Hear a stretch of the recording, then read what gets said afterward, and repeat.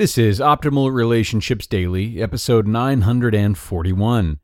Learning to Trust, again, by Krista O'Reilly Davi-Digui of alifeinprogress.ca. Hello, everybody, and welcome back from the weekend. I'm your host here on ORD, Greg Audino, and it's sort of a Minimalist Monday here on ORD.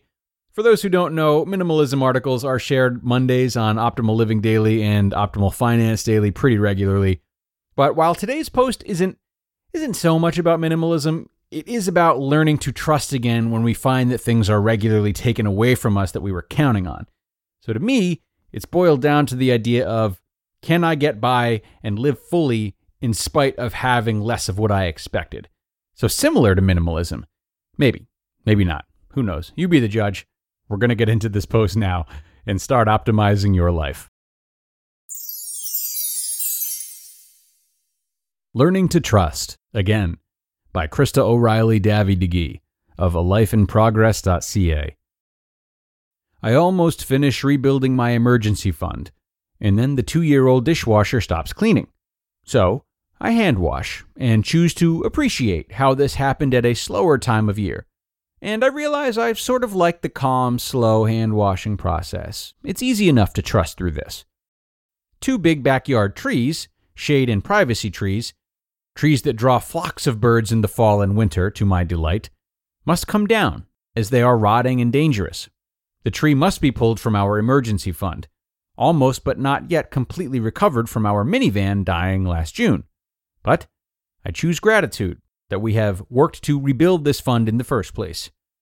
I go to visit my brothers and get a deep rock chip in my 1-year-old windshield. Non-repairable. More money to replace a windshield when we had hoped for some fun money this summer and already booked plans.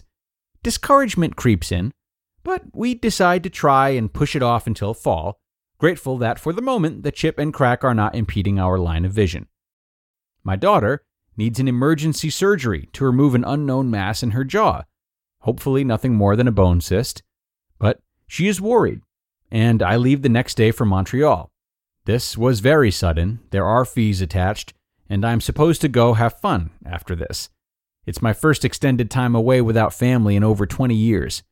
I remind myself to breathe and silence the fearful voices in my brain. All will be well. She will be with her daddy who loves her, and I am so grateful that the surgeon books her in the day before my flight so I can be there. Why is it that there are seasons where everything seems to break all at once, or budgets are drained, or people get sick? Though there are yet other uncomfortable, bigger trust issues in our life right now, this smattering of examples I provided all happened within 2 weeks of each other. Nothing major, right? Separate, they are easy enough to handle, to brush off, to deal with in a mature and trusting fashion. But when I feel like I'm being picked at, deflecting one little irritation or scary unknown after the other, fear can begin to overwhelm. Defenses are weakened, and I must choose my response. Faith or fear, freedom or fear. I feel like I'm entering yet another testing ground. I don't want it. It's not like I have had years of rest or peace under my belt that I should somehow be ready for a new challenge or a period of growth, as though I am in control of any of this. And yet I wrote not that long ago that I sensed change coming yet again. Darn it, why did I have to write that? I don't want to grow right now. I want to just enjoy summer and rest and connect and laugh and eat great food. Sweat in the Alberta sunshine, saunter through the majestic mountains of Banff, people watch along the cobblestoned and multicultural beauty that is Montreal, remain aware of the hate and fear and bombings in our world, but stay separate, compassionate, but untouched. But when pain or even inconvenience, because let's face it, much of what we deal with is simple inconvenience, when they visit our home, we must reaffirm our identity. Am I much afraid or acceptance with joy? And I am so grateful for the life-altering lesson learned in the dark valley 4 years ago. Joy and pain can coexist.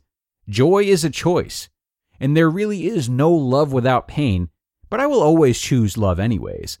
Trust is a choice.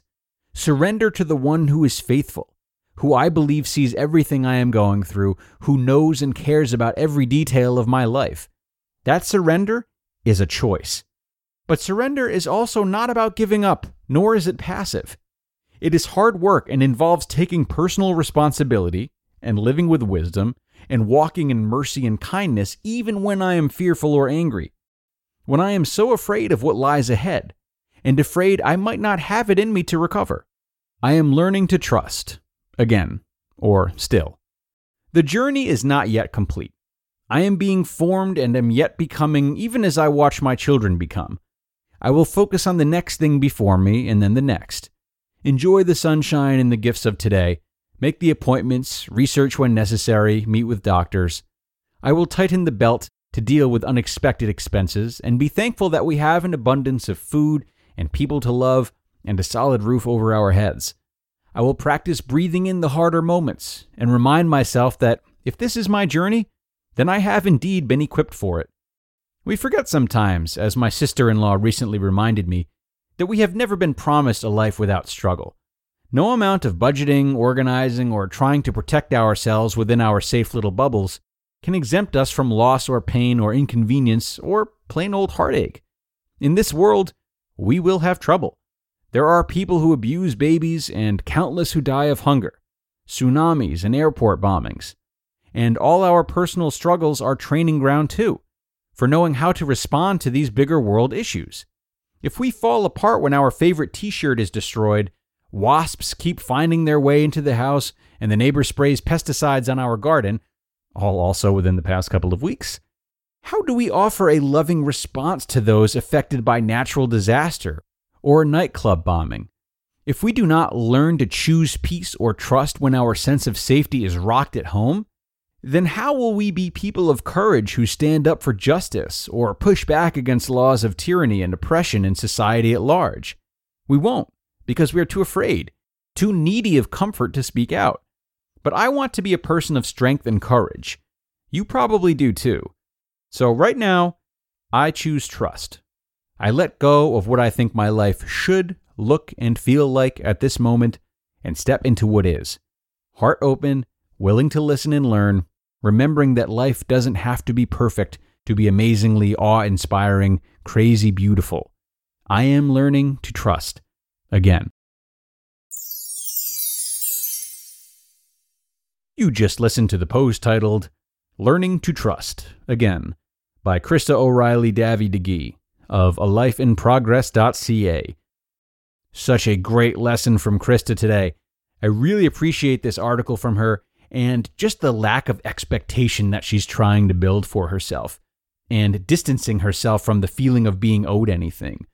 Unfortunately, we all have these types of expectations to different degrees, and getting past those expectations is really only done in this space that Krista has described, the space in which all of the expectations are falling short.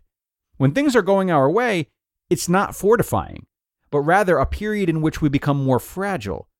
We may not feel as though we have so many expectations in those periods, which feels like progress, but in actuality, we don't have expectations because the majority of them are being met, and we've fallen into believing that we're owed these things, or we take these things for granted. And since we're not whining so much for more, we're not so needy.